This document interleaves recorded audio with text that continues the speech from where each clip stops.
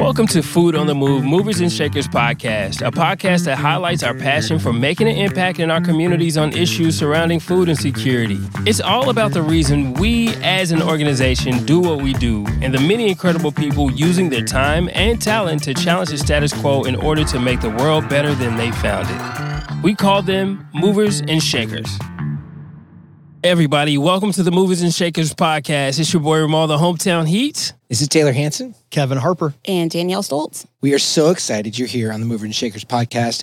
We have an amazing guest. Yeah, we do. We have Tawnya Sawyer, who is from, actually one of the Food on the Move partners.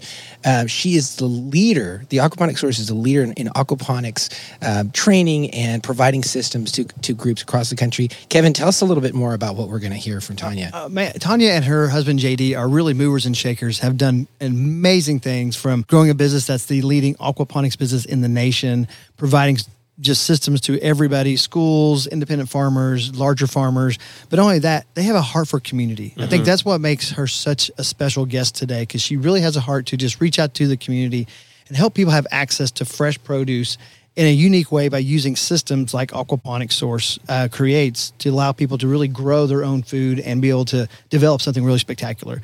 So we're in for a really good treat, because she's going to challenge us in some ways that are a little different than any other guest before us. And if you don't know about aquaponics before the podcast, you're going to know all about it after this episode and this interview. And you're going to learn to love fish poop. Oh, yeah, for sure. I already do. Wait. Yeah.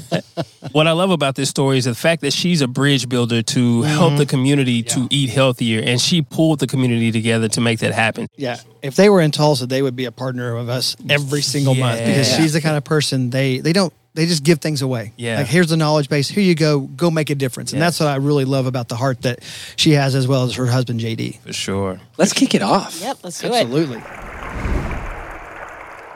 So thrilled to have a very special guest this week on the Movers and Shakers podcast. We not only have somebody that is a mover and shaker, is leading in her field, but today we're talking to an innovator that is directly connected to our vision for transforming growing food through innovative indoor systems like aquaponics. And just really thrilled to have Tawnya Sawyer here from Aquaponics Source. Welcome. Welcome. Glad to have you here. And Tawnya, it's special to get to talk to you on our podcast. I've learned a lot from you from the last year, just when we first started talking. I want to go back to let our listeners understand just what was it that got you into the whole idea of aquaponics, and how did that become such a passion for you to lead into what you're doing now? Very good question, because when I was in college, I thought I was going to be a business person all my life. And I was in IT. My husband was in IT. We did technology work. I was a business consultant, traveled all over, and I had no idea what aquaponics was. I grew up raising animals. We had chickens and goats, and we milked them and had eggs, meat, and all that. It was great, but we hated it because we felt like the chores were too much, and we were poor because we didn't buy our food at the grocery store. But it was a very, very important learning experience for me. When our twins were born, we had a 3-year-old. We decided that I was going to not be on the road so much. It's not very easy to raise kids running around. I'm sure, Taylor, you understand that, because I know. Yes, all too well. So my husband got laid off right after our twins were born, and we decided that doing something sustainable, working together again, and really doing something that would be impactful was our next phase of our career. So we had chickens, and we decided, like, backyard farming. Like, that sounded cool. And I did some research, and we found out that aquaponics was a thing. We never heard of it before. But we heard that there was a place in Grow House that was going to do a farm inside an old building they were going to renovate. And we got fired up. And 6 months later, we were there building aquaponics for the community.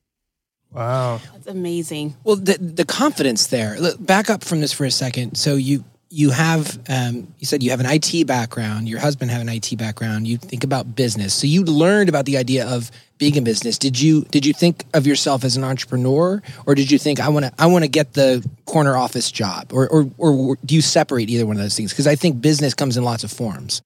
Absolutely. I mean, the good thing is that my husband and I had both climbed our corporate ladder, we'll call it. We had met working together, and working together is something we're passionate about because we are like a left hand, right hand, left brain, right brain. And the idea of doing something sustainable, impactful, growing food, helping our community, we were at a place where we could provide for our family, but we know there were a lot of people, especially in the recession in 2008, who couldn't provide for their family fresh quality foods. So once we learned about it, we're not people that can kind of just sit back. We knew we needed to connect with the community. And that's why we built a collaboration with Grow House. They had the space. We had the excitement to try this for the first time. It was an incubator of all things kind of wonderful and magical and crazy and high risk. Yeah. But we did it. We grew lots of food. The community benefited from it. We started teaching people how to do this. And then we started growing salads, growing lines, growing communities, and growing more farmers. So a question. So, I mean, from the education that you guys have and connecting community, I would like to talk more about that bridge that you guys have built. What was the thought behind the philosophy and also the strategy with connecting with community with the technology and the idea that you had? Yeah, so it was an interesting one. The beautiful thing was, like you all, Grow House had a connection to the community. The difficulty was making the connection fit perfectly because for a lot of the people in that community, salads weren't the first thing they would choose to eat or have available to them. And so it was about creating this interaction, this dialogue that was really important to making it work. It wasn't just about growing food. We had to get the food into the hands of people who wanted it and needed it. So Grow House, help catch us up on Grow House and what their structure was. They're a nonprofit that was in Denver, correct? It was in the urban. It was within kind of an urban area. Was it a food desert? An area that wouldn't have had grocery stores? It is a food desert. And so they had that connection. It's actually the most polluted zip code in Colorado. Wow. Oh, wow. And so was it difficult to get people to catch on to the idea of eating salad? And how did you encourage people to try, hey, this is something really good? Yeah, so there were a lot of partners, Notorious, that were part of the Grow House system of community connection. And I would love to think that I can put all the weight on my shoulders, but there were so many beautiful, wonderful, caring people who made all of that possible. Not one person is capable of doing all those amazing things. And like you have an amazing team, I've watched many of your videos. It's about that team dynamic, bringing all these people together and doing these really impactful things. Yeah. So timeline-wise, you're going back more than a decade to when you guys were working with Grow House. And we like to focus not just on the successes, but on the challenges. Because I know one of the things you guys learned in how you bridged into being aquaponics source and providing the backbone to launch aquaponics systems and other people growing is you also saw how challenging it was. That community resource, that community connection is sort of the heartbeat, right? It's a driver for so many, certainly for us. But you also have that practical side of, okay, what's it look like to run these systems well and then to ultimately to sort of watch something scale. Tell us a little bit about kind of the wins and some of the challenges you guys face, because challenges are an opportunity to learn and grow. Oftentimes we learn more from what we get through than just wow, that worked. Oh my gosh, that's kind of a short book. It worked, So maybe just tell us a little bit about that, and without getting too down in the weeds. I know that was a lot of, like you said, many people trying to work together. Yeah, so it's a valuable point. We wanted to make sure that we could teach other people what we were doing, but we didn't have all the answers. So it wasn't about telling people that we were perfect or all knowledgeable. It was about sharing the pros and cons, the wins and the, hardships. And we were a very, very open book about all of that. In 2015, one of our friends who owned the aquaponics source, Sylvia Bernstein, had come to us and said they were looking to retire and would we be interested in buying the business. And it's kind of funny because we were there to buy a fish tank, a small tank for the farm to rearrange some plumbing. And she said, do you want to buy the business? I'm like, I sent a check for $250 for this tank. I don't want to buy your business. That's a bit of an upgrade. That's an upsell right there. What we realized was by purchasing that side of the business, where she had a website and she was connecting to home hobbyists and schools and universities, was that our impact could grow beyond the walls of the greenhouse and community we were working. And that was very valuable to us because, early on, we put an S on the end of Flourish Farms because we wanted many of these in many locations. So it is hard to run a farm. Some of those hardships can be overcome by putting a farm in a building, right? You can avoid being obliterated by hail, or you can more closely manage your water resources or other things to grow vertically in a smaller space. And so some of the engineering that's been done, some of the development that's been done has been trying to overcome the let's grow in the dirt, let's grow in the season only, and try to work with Mother Nature, but to overcome some of those day-to-day challenges. So that may have been more broad brush than you were thinking. But No. There's no wrong answer. There's only just seeking that hearing your perspective with so many things that we could touch on. I'm curious, the listener that's checking out this podcast, we obviously have a passion for food. We continue to come back to that. But we know that many people aren't as informed about what aquaponics really are and also just how much that's beginning to grow. Just talk to us about and share with the listener, what is aquaponics? How does it work? And why is it such a powerful tool potentially? I mean, obviously for community building, but really just for the future of food. Yeah, so now you can really get me talking. Yeah, let's go. So first off, when we say aquaponics, a lot of people surprisingly react or respond with, oh, I know what that is. It grows marijuana. And I say, well, no. We get that too. In places, hydroponics is commonly used to grow that sort of product.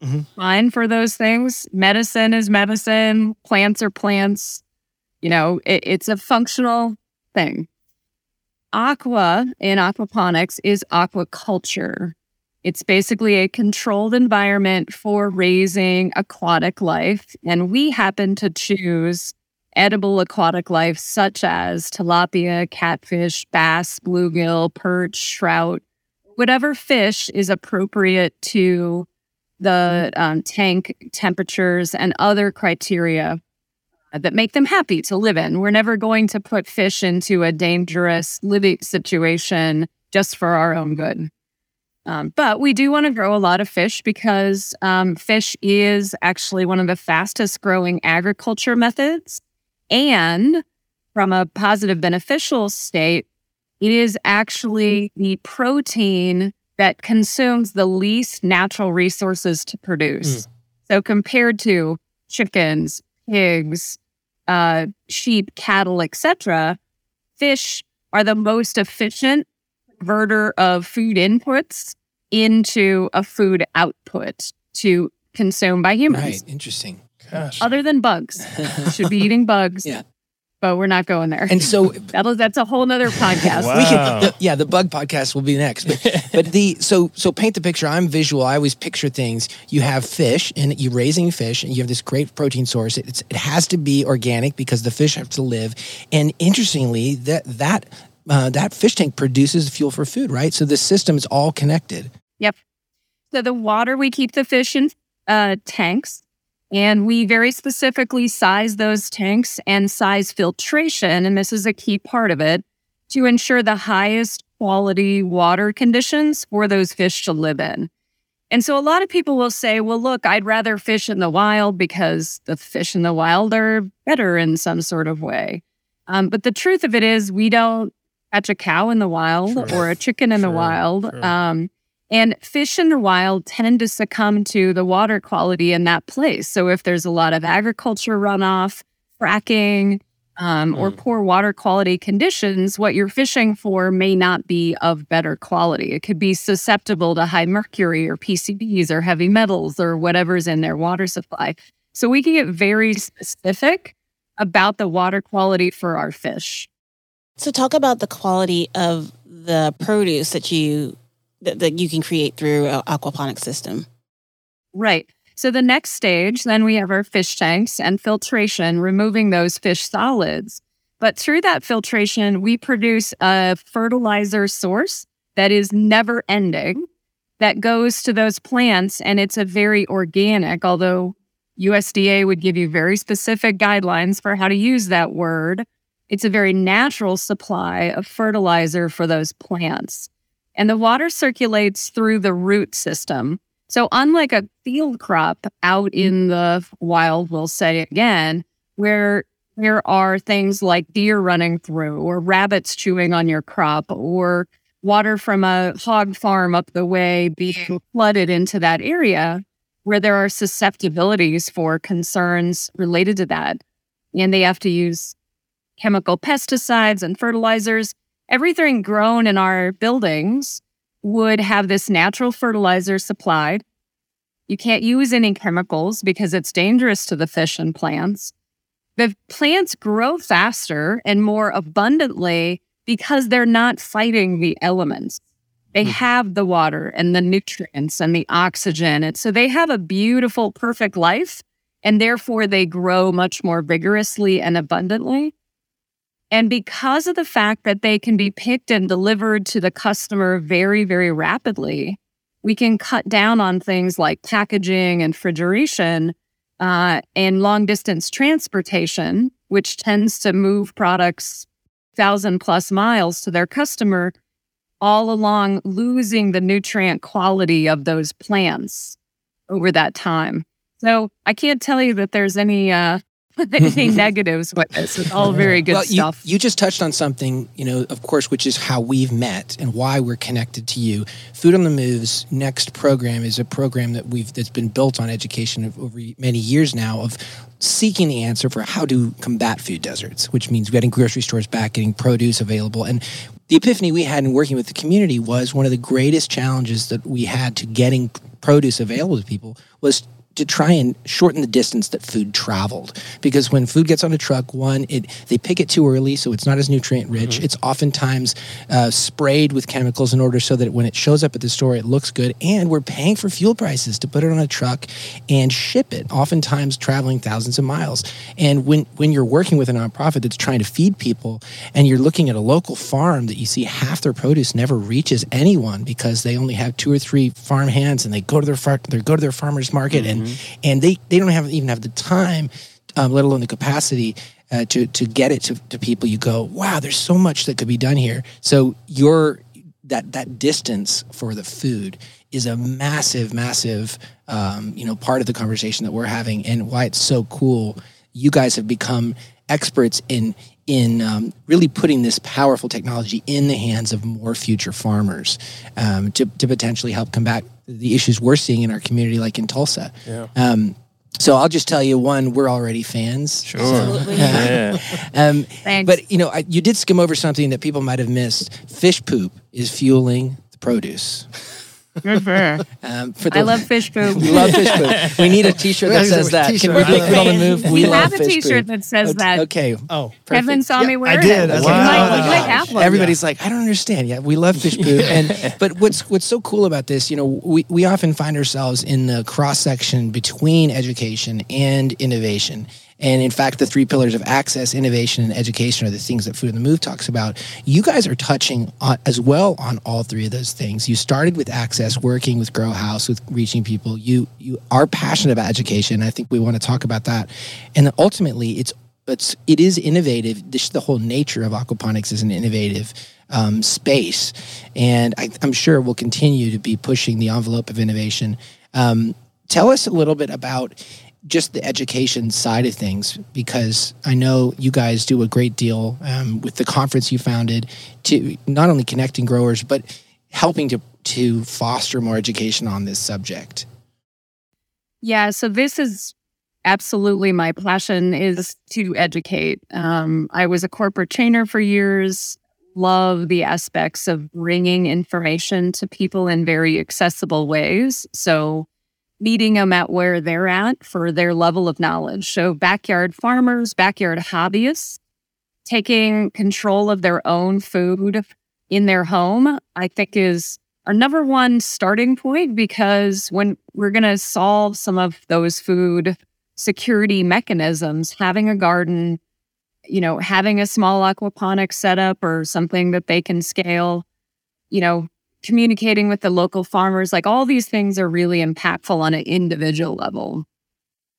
The next level I think that is most amazing is connecting with kids, because they are our future. Mm-hmm. No matter how we slice it, inspiring children are inspiring our next wave of innovators, business owners, farmers, developers of all these technologies. And as we know, a lot of the farms of traditional styles are changing rapidly because of environmental conditions. But it's going to be the kids now who get excited about this and see opportunities and make it better and continue to innovate. So that's very, very important. And looking at farming and how, it's really transitioned from the traditional gardening in the rural areas, have you guys reached the rural community? So I think to answer that, I couldn't tell you that aquaponics is going to eliminate traditional farming, because it's not. Sure. However, a lot of traditional farmers are being squeezed by the painful aspects of drought conditions, the cost of fuel inputs, the cost of fertilizer. I mean, fertilizer skyrockets because it is very, very energy consuming to produce traditional fertilizers that are based on nitrogen, phosphorus, potassium, and other things. They're mined resources.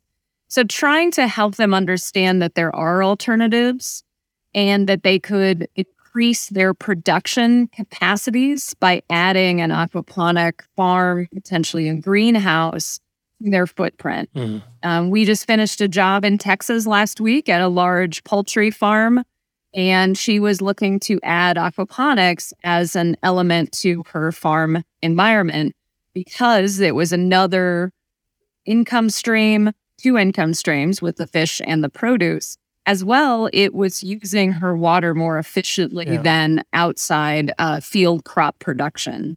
Yeah. Well, you mentioned something, Ramal's talking about that connection to rural versus urban. And I think it's a really important part of this conversation because, one of the things that we're seeing is there is a huge amount of education as a whole on the subject of agriculture. People have a particular picture, the picture of the guy with the pitchfork and the overalls and standing out in the, right. And then, but in fact, that farmer has been very much at risk of even surviving for the last half century because of the growth in corporate farming and because of the processes. And one of the things we try and do is not demonize one group like that's the bad guy, go get him. Yeah. But it's all these layers of things. And so I would say we've seen through conversations that it's exactly the opposite, that it's going to replace, but it really is designed hopefully to augment and hopefully to keep generations of people that have an investment in agriculture in the agriculture field. Because without some innovation, I think we all have the risk that everything that we eat is going to go through a large corporate model that is, that doesn't have that community element. And hopefully, our hope is that the launch of those mid-size and smaller farms and community-owned farms, that technologies like aquaponics, hydroponics, and that connection to local, to close food is something that really helps keep agriculture alive and keep us close to more people being involved in agriculture. I mean, do you think that's a pipe dream, or do you see that playing out? Because you deal with this, you're working with so many different folks. I would agree completely. I mean, we've had the opportunity to help start up a multitude of farms across the U.S. that are actually more urban than they are rural. A lot of people that have an acre or something, and they start this up on their property. And they wouldn't have been farmers per se, but they decided that aquaponics was approachable on a more personalized but scalable level. We started in the inner city. I mean, Grow House was located at a place that it was in the heart of the city, the railroad tracks, the oil refinery, the stock show complex. We were 5 miles from downtown. And our second farm there, Mental Health Center, is out on a piece of property that had been basically bulldozed that was an old strip mall complex, which now is a 1-acre outdoor farm and 5,000 square foot greenhouse. So aquaponics lends itself very well to creating food in a place that normally you wouldn't be growing anything. On a rooftop, like Gotham Greens has done with their hydroponics or, around the US, where they literally take a rooftop of a bowling alley, for example, and slap a greenhouse up there, and now you've got food production. Amazing. And large-scale food production. Some of these vertical farms that are putting multi-layer, every 18 inches is another layer of production. And that is so important because putting it closer to the consumer, as we've been talking about localizing, in the future, there may not be good ways to get food transported long distances. It just may be too costly from an oil and gas and carbon emission standpoint to make that practical. So keeping some of that production close makes sense. It's more practical to grow products in the ground that need the sun and the soil, potatoes, for example, or corn or soybeans or carrots or whatever. Those are practical in the soil. They're not practical in aquaponics. So leave the soil for things that should only be grown in the soil and put aquaponics in a small footprint on concrete in the middle of a city, and that's where aquaponics really shines.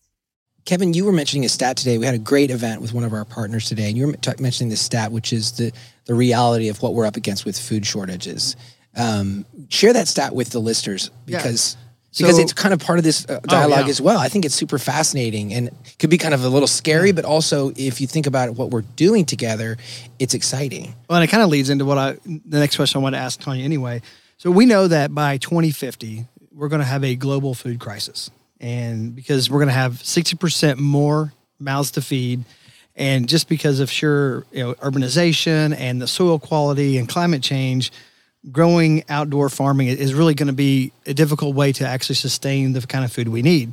So we also know that aquaponics is going to be a key part of that solution. And what they're saying now is that actually North America is probably going to lead, especially the United States, will be leading the world in aquaponics development. Well, what our listeners don't know is we're actually talking to one of the nation's leaders in aquaponics, the aquaponics source. Hey. That's true. They are amazing. And so tell us some of the fun things you guys are doing, because you're innovative. And we're working with Rob right now, who's on your team. Shout out to Rob. He's amazing. And just giving some creative ideas on the systems he's designed for us. But what are some of the things you guys are doing, knowing that, hey, you're a solution or part of the solution for that food crisis coming? What are some things that you guys are seeing from your side of it that you can just continue to innovate to make aquaponics a more sustainable resource for food production? Yeah, and those are really good numbers. And we've seen something similar. And as business people, we think of where are we on this curve? Are we climbing? Are we descending? Are we at the top plateau? And we really feel like you're saying that we're climbing. I mean, there's going to be more and more of these as the need for localized food security, quality of food, reduction of inputs, natural resource consumption, reduction of carbon emissions. Like all those things are really, really important. And aquaponics does a lot of those things. From an innovation standpoint, because we have farmed ourselves for 13 plus years, because we work with all of our farmers very closely, and because we have some phenomenal vendors who are also on the cutting edge of innovating, there are really good quality filters and pumps and plumbing components. And, Rob and JD and Mike and John, all our team members, are really constantly trying to evolve our product to ensure that we can make it more energy efficient, that we can do the work more effectively with our team, and that we can produce better quality fish and better quality food. And it's a feedback loop. So we hear from our vendors how to innovate. We hear from our customers how to innovate. We talk to our association and community members. And all of it is feedback that we take in to try to make this better and better and better. I love that we're talking about just the future of farming and that you have a passion about teaching the future of our future, which is kids. And so tell us how you're getting people that are in schools, kids that, are thinking about everything else about sports and, what's entertainment and how you're getting them excited about urban farming. Yeah. So one of the things that actually is going on with a lot of schools and several professors and universities, knowing that students will be more engaged in science and STEM curriculum if they learn about it early on and they get excited about it early on. We work with those science and engineering teachers at the university level or high school level, and many of them have found grant opportunities so that they can put small, say a 10-gallon aquarium size, all the way up to maybe a 90 or 150-gallon system in a classroom. And the kids take care of the fish and they grow the plants and they see what works and they manage the pests and they eat the food.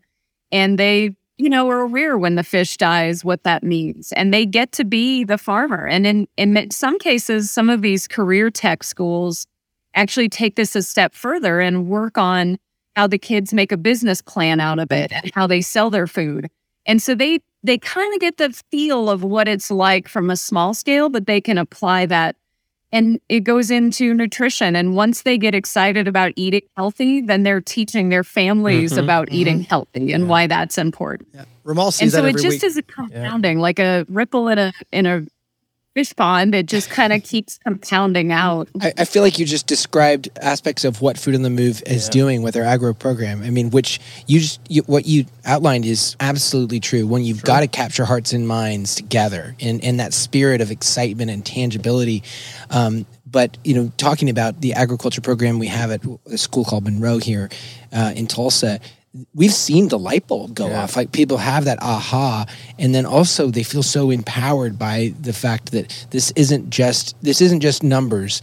This is something they can then feel and touch and eat, and they can see themselves. Maybe it's just their family being impacted, or maybe it is a career path. I mean, do you want to talk about Milton? And I mean, of course, sure. Ramal's teaching at each Friday, talking about eating healthy and. Yeah, we make it a curriculum in class every Friday to where we bring in different types of. So far, we brought in 40 different fruits and vegetables into the classroom, and we actually make it a theme, like a bistro night, to where we bring in Italian food and we play Italian music and we have the setup like an Italian restaurant, and just really make it a celebration. We expect the children to eventually grow up and explore the world and to be able to plant that seed of an experience now. It prepares them for the world later on, and to actually bring in the fruits and veggies that they'll be able to experience at a young age. Food on the Move has the great pleasure and the blessing to be able to provide that for them now and, for the future generations. So things like that, like you're saying, planting the seeds and to be able to innovate now and to create the experience is so important, for the next generation. And Tawnya, I think when we were in Oklahoma City, you got to meet Milton. He's our starfish that's in our school program. And when he first came on, we use your educational system, your stuff online. I think that's one of the things I love that you guys do. You said every platform. You have a really good, robust online training. And we subscribe to it. And Milton, we said, hey, we want you to watch this maybe one a week. He went home and in a week he had watched every one, one of those things, and he loved them.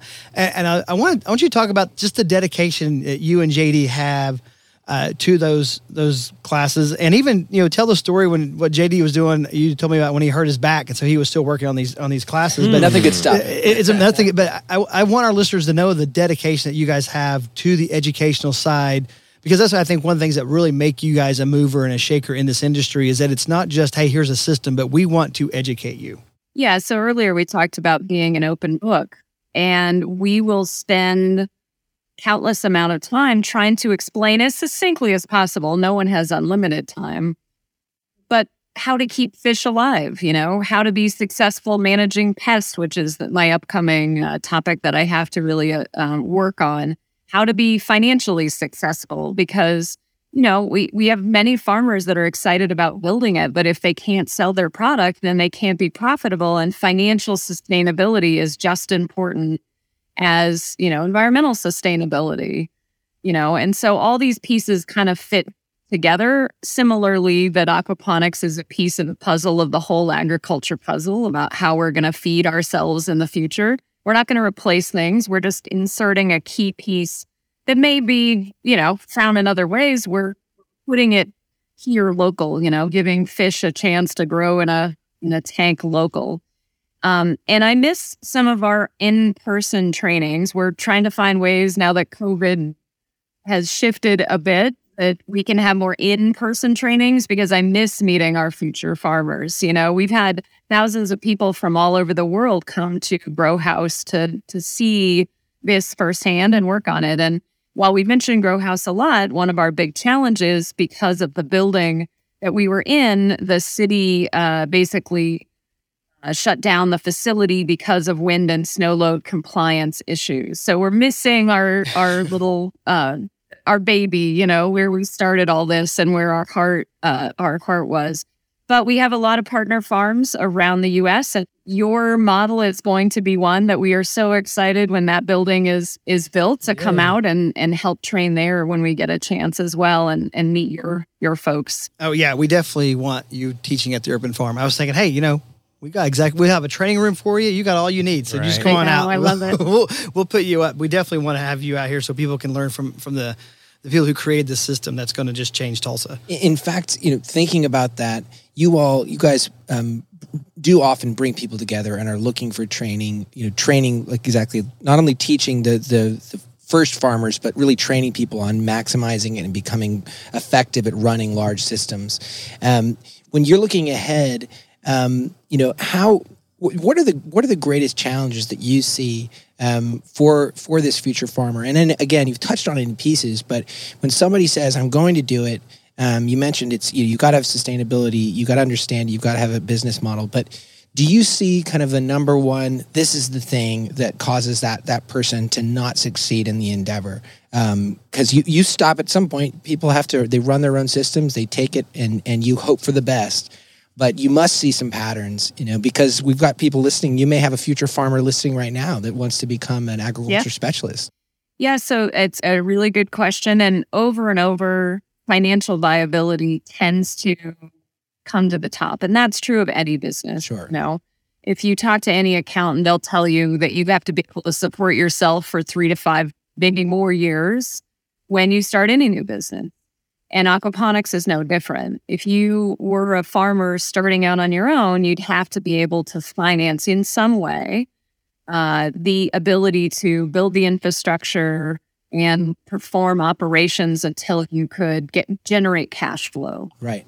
Surprisingly, once you get the hang of growing plants and fish, that part's not too terribly difficult. It's a repeat. Because farmers and gardeners tend to plant at a particular window. We plant in the spring, we water and nurture and fertilize in the summer, and we harvest in the fall. Well, aquaponics is, in like your system and our farms, we're planting thousands of seeds every week, transplanting thousands every week, and harvesting thousands every single week, every week of the year. 52 weeks, and just amazing. It's a moving food machine.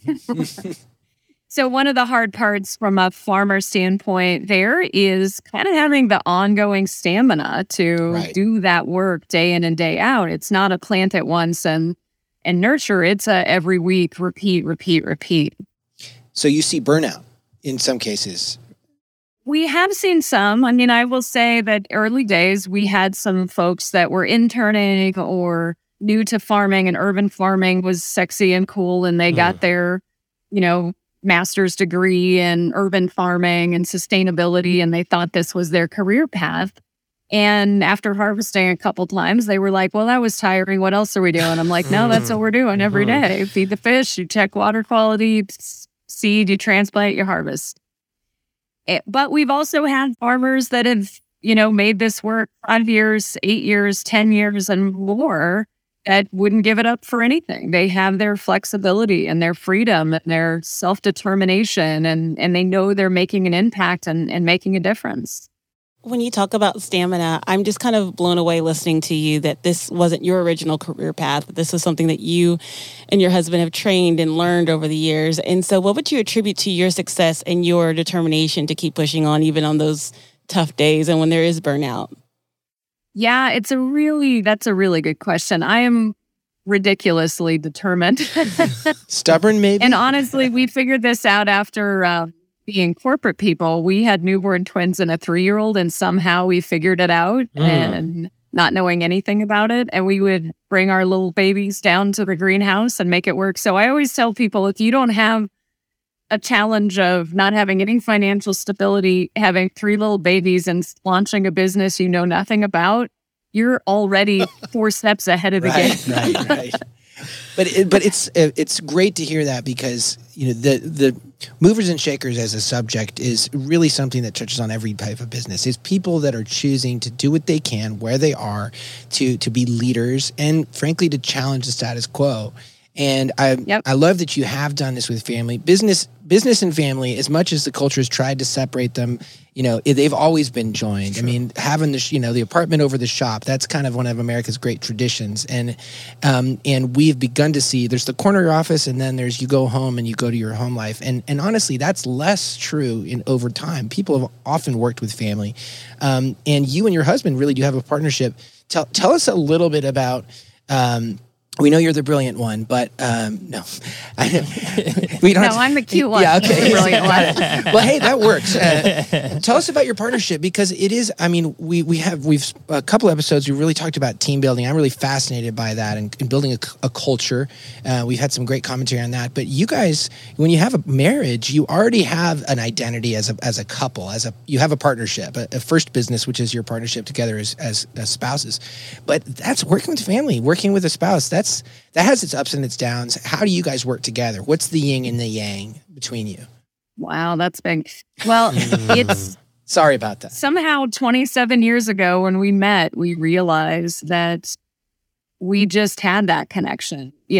I could think of something and he could do the thing that needed to be accomplished, and vice versa. He could have a challenge and I could come up with a solution. And the two of us just work hand in hand. We do that in parenting and remodeling our house and building our business and operating our farm. And somehow, some way, we've been very lucky in that. I will say that farming has traditionally been a family function. Yes. Mom and dad, grandma and grandpa, Uncle Joe, and, Aunt Sue. Yeah, absolutely. And almost every farm that we work with that's independently owned, that's not university-based, does have family members directly involved. And that is a strong, strong bond, and you deal with the bad and the good at the same time. And it's an important, very stable, long-term, historic kind of way to operate a farm-based business. It's critical. Our project is called Food Home in Tulsa. And I love that we're talking about family because I think the sense of, why that name has really come back to creating a place of safety, a place that's holistic. Food hubs, they are a part of the food home. But, talking about family, why do you think that it works? Why does that always work? Why has it gone back to agriculture? Obviously, the home, people lived on the farms, but there is something unique about agriculture and the connection between that multi-generational thing and how important that is.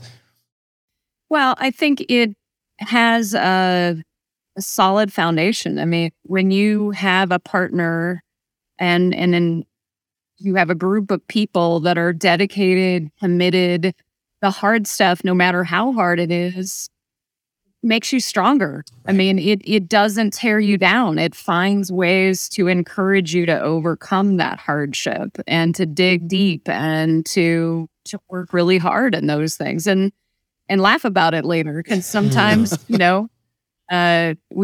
joke, sorry if I'll offend anybody, but we've had 2 a.m, where there's a clog in the fish tank and you open it and you've got a geyser of fish product.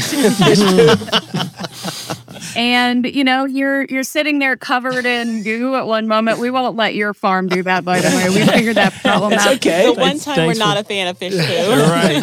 Thanks for solving that problem. I used to love fish. But you laugh about it later, Right. and those difficult times really do bring you close together and make you stronger together. So was that incident the inspiration for your shirt of "I love fish poop"?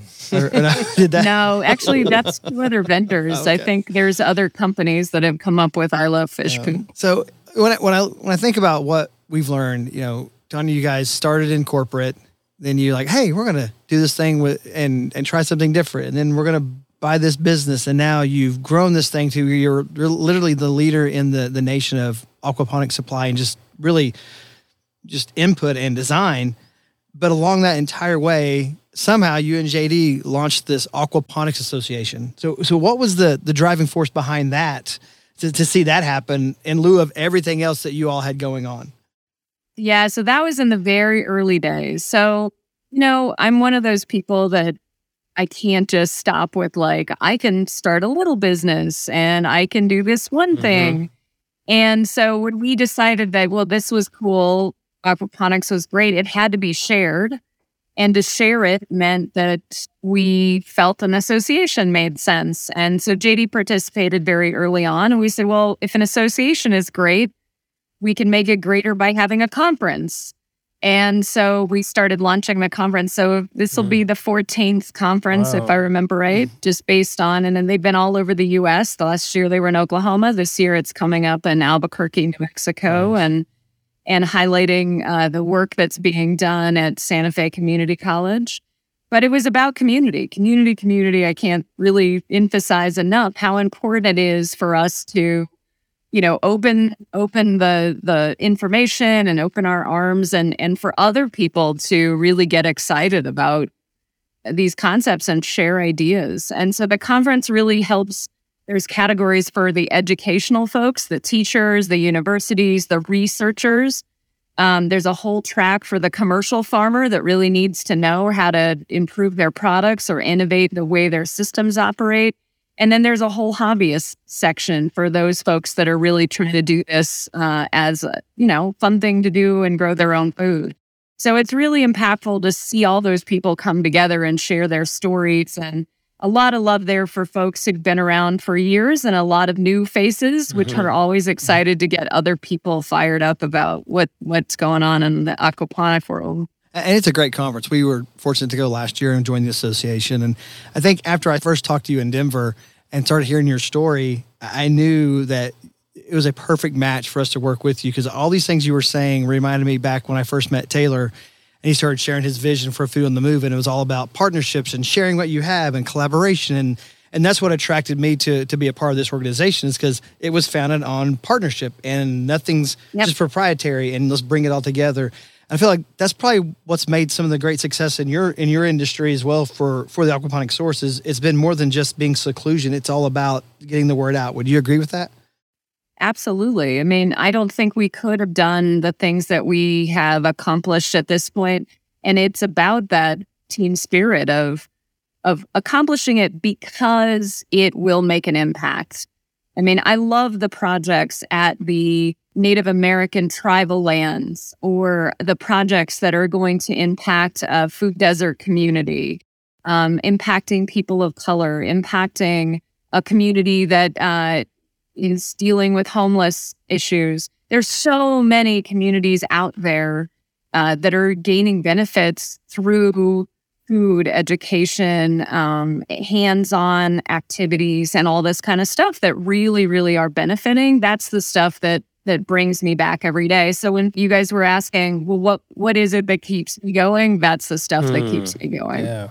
I love your concept of community. And one of the things we've really learned throughout this podcast is how much mentorship is really important, and, finding those people that you're learning from. So who has inspired you and helped you along this way? I know you've got your husband, but how are you guys, striving to be better and striving to really learn even more, and who's supporting you throughout this process?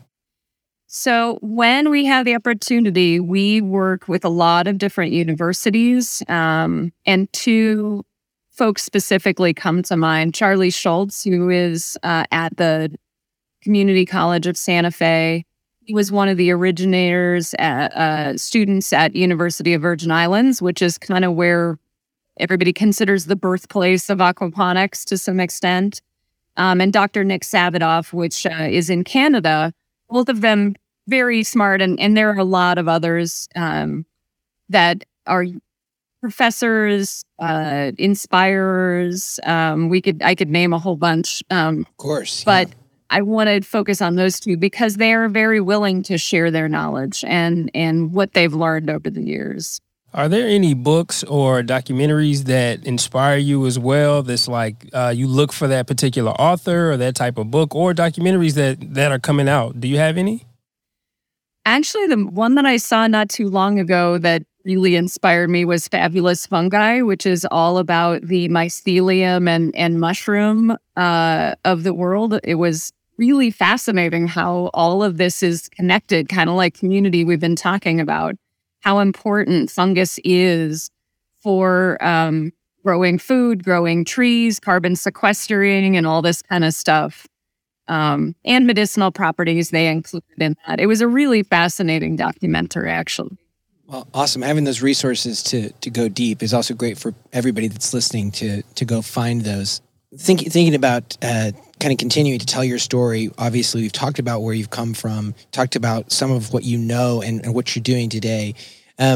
Jump forward a little bit. Where do you see 10 years from now? You guys are providing, you guys are joining folks like us that are building, facilities that are going to have a chance to really impact local food systems. Do you see, this is where I'd love for this business to go. This is where I'd love to see this industry go. And there's no perfect answer there. That's just an aspirational question because, of course, we're always, seeking something in our head, some hope, some dream. The movers and the shakers of the world, of course, are often excited about what's around the corner, excited about what they could achieve. Tell me more about what you see for the future. Yeah, so probably this started when JD and I first started building the farm. We named it Flourish Farms with an S. And I remember taking a bike ride as we were thinking through all the different ideas for how to build our farm the way we wanted it. And the S on the end meant that we would have these in different cities, different communities, retirement centers, so that, older people could have access. My grandmother was in a nursing home with Alzheimer's at the time, but she really missed her garden. And I kept thinking about the therapies that she could enjoy by being with the plants and having that nutrition and having something impactful to do, interesting, to do. We had an opportunity to work with the prison system and look at opportunities for job skills development and reducing recidivism. And so the jail was one of the projects. And that's how we got connected to the Mental Health Center of Denver, who decided that food is a first form of medicine. And so we helped them build a farm so that people could be provided food as part of their regimens to improve their health overall. And so everything about the impact that we've considered, the growth of our business, has been finding the ways to connect farms into housing developments, into schools, into business complexes, into hospitals, into yoga studios or exercise and community centers, and finding the place where food fits to that community need, and really continues to advance this idea of how we see our food and how we access our food and grow it. I was thinking about you're just describing two things. One, you mentioned food as medicine, and think about you're not feeling well, and your family unit, maybe your home, and your mom put some chicken noodle soup in front of you. Think like that's the original first line of defense, and you see how that genuinely, obviously, it has all these qualities. You're putting good food into your system. You got some vegetables, but we have disassociated food from health, I feel like, and we talk a lot about the power of food as medicine, and there's even programs that we're working with where produce is being prescribed for people.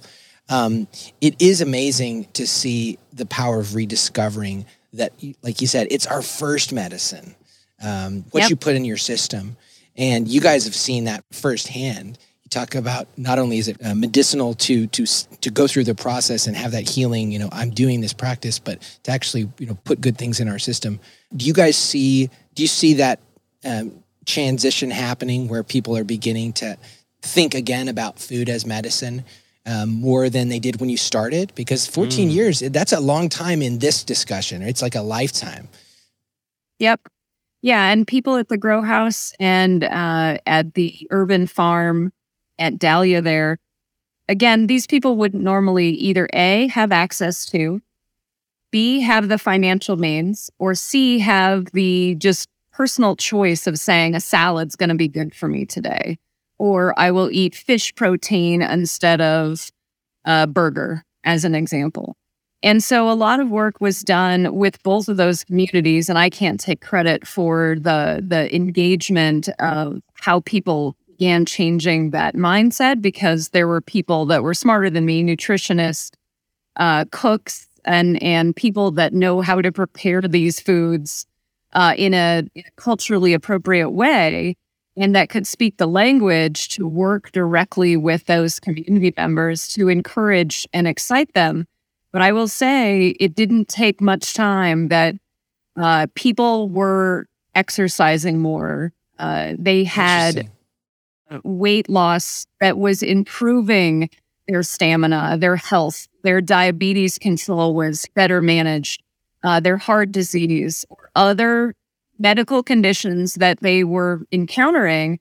MHCD measured all of this. And because of their measurements, could really actually correlate the food access that was available in that space with the health benefits that these people were achieving. And I think that's what's so remarkable. I didn't have the way to measure that, but there were doctors that were part of that work that could actually prove out the application of food being that form of medicine and how important it was to these folks really getting the nutrition that they were otherwise unable to get at their local convenience store, for example. Which oftentimes is the only thing they have access to, yeah. In communities without it's grocery tough, stores. But true. Yeah. I think you've given us so much information about aquaponics. I know I've learned so much, and it sparked my interest even more. And for those people that, are listening and are really interested and want to know more about you, about the aquaponics source, about aquaponics in general, where would you direct them? Where can they find more information? Well, our website, theaquaponicssource.com, is a good place to look for a lot of that information. We try to provide as many free and accessible resources in video form. We should do a podcast. You guys are brilliant. Honestly, I just don't have time. I'm on the farm or building a farm or doing something like that all the time. We would love to join you and help facilitate getting this information out to more and more people. We are in your corner and very much on the train with you, and really just so grateful from one organization that's out there, I think very much in line with why you all started doing what you're doing. Huge kudos to what you guys have built. Definitely. And we are so excited that, for one, listeners of the podcast, as well as anybody that's connected to Food on the Move and Aquaponics Source, for everybody to see this stuff unfold, because we know firsthand that this is life-changing to give people access to this information. And it's inspiring to see that it really does make the impact, from empowering people to getting great food in people's bodies that they otherwise might never reach, because it was grown by a local farm, because it was accessible, because a nonprofit was passionate about sharing it.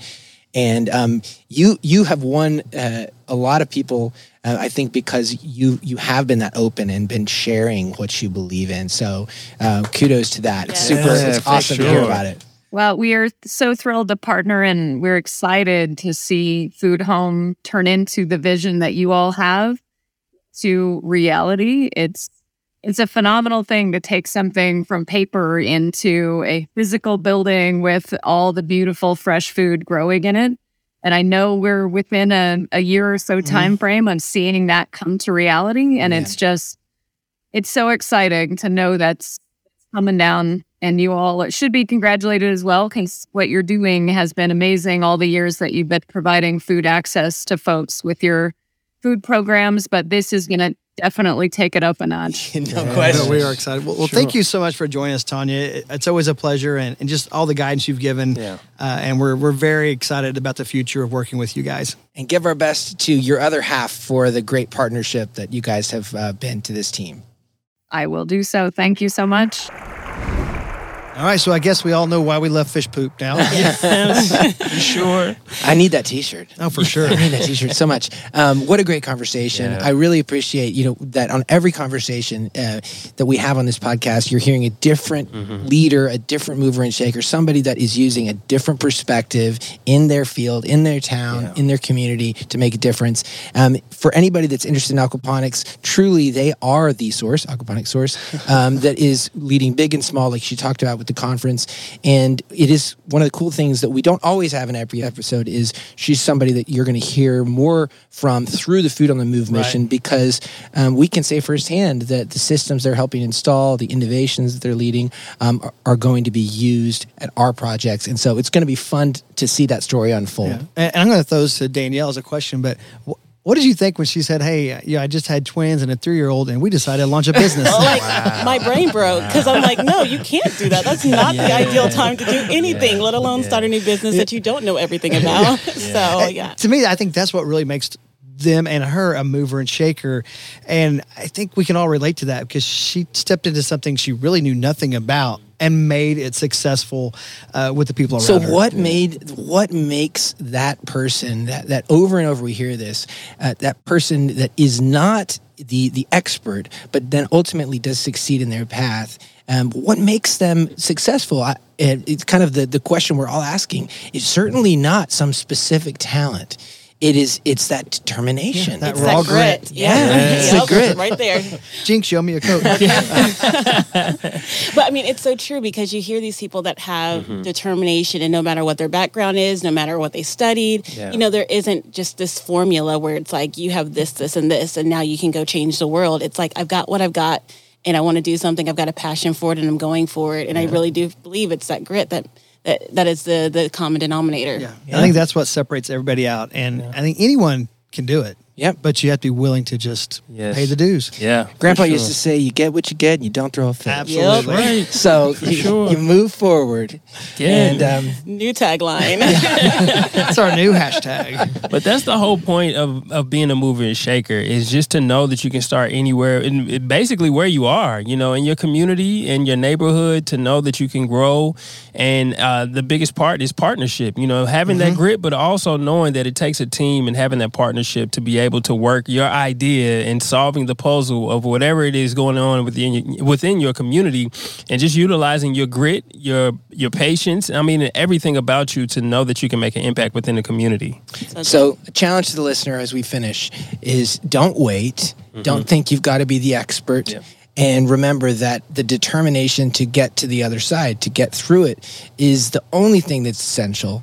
And mistakes are clearly going to happen. For sure. Are you saying anyone can be a mover and shaker? Anybody can buy these Ginsu knives now. we should name a podcast called Movers and Shakers. That's a great idea. Yep. For sure, man. So, hey, thank you for listening to our Movers and Shakers podcast, and to all of our movers and shakers. Keep moving.